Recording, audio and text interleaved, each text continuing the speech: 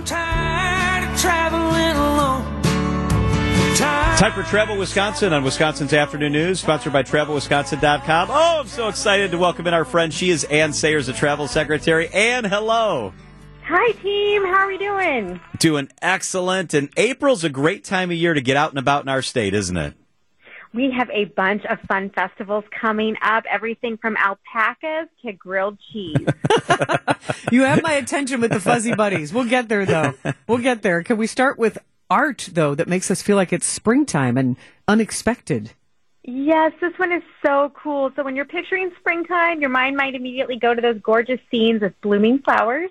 And that's the imagery that you can also see at the Milwaukee Art Museum's Art in Bloom. This annual event will feature 27 emphasis on intricately designed floral arrays in the museum's galleries.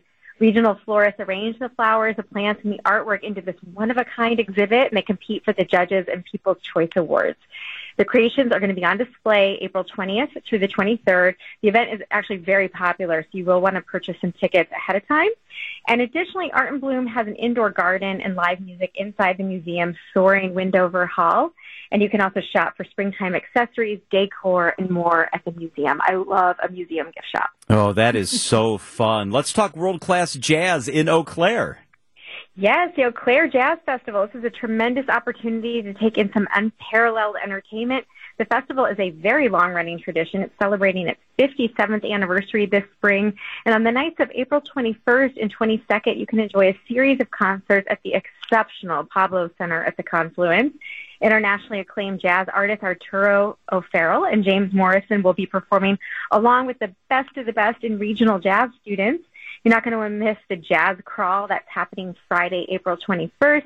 Barstow Street in downtown Eau Claire is transformed into this massive music venue. More than 40 groups are going to be performing at various spots along the street, playing everything from jazz and ragtime to blues and big band. Oh, that sounds fun. And from the sounds of jazz to getting out your spatula and showing off your spatula skills in Dodgeville. Well, you know we are serious about cheese in Wisconsin. So if you're looking to show off your spatula skills or maybe just do some taste testing, which is what I'm around for, head to Dodgeville on April 29th for the Wisconsin Grilled Cheese Championship. This too gooey to be true competition pits the best grilled cheese makers in the state against one another. It features a range of classes to compete in, like the classic sandwich, where it's only, the butter, the bread, and the cheese is allowed. But other competition classes let you put extra toppings under the grilled cheese. So amateurs, professional cooks, and kids 12 and older are welcome to participate. This is the 10th annual Grilled Cheese Championship, and it's happening in Harris Park in the Lay Memorial Pavilion. Spectators can attend for free, but you can consider purchasing the VIP tickets so you can do the taste testing of the delicious sandwiches. At the end of the day, there is one unifying thing of all competitors, spectators, and of course sandwiches. The real Wisconsin cheese being celebrated. Ooh, I like that a lot. And I like alpacas, I think. Let's talk you do. Alpacas in Madison. Tell us what's going on. Okay, John, if you're feeling fleecy, head to the Wisconsin Alpaca and Fiber Fest. That's in Madison. They have been canceled the last 2 years, but the festival is returning this year to Alliant Energy Center in late April. It's merging now with the Great Midwest Alpaca Festival for a double show of fun, April 29th and 30th. There will be more than 300 alpacas competing for the premier livestock show.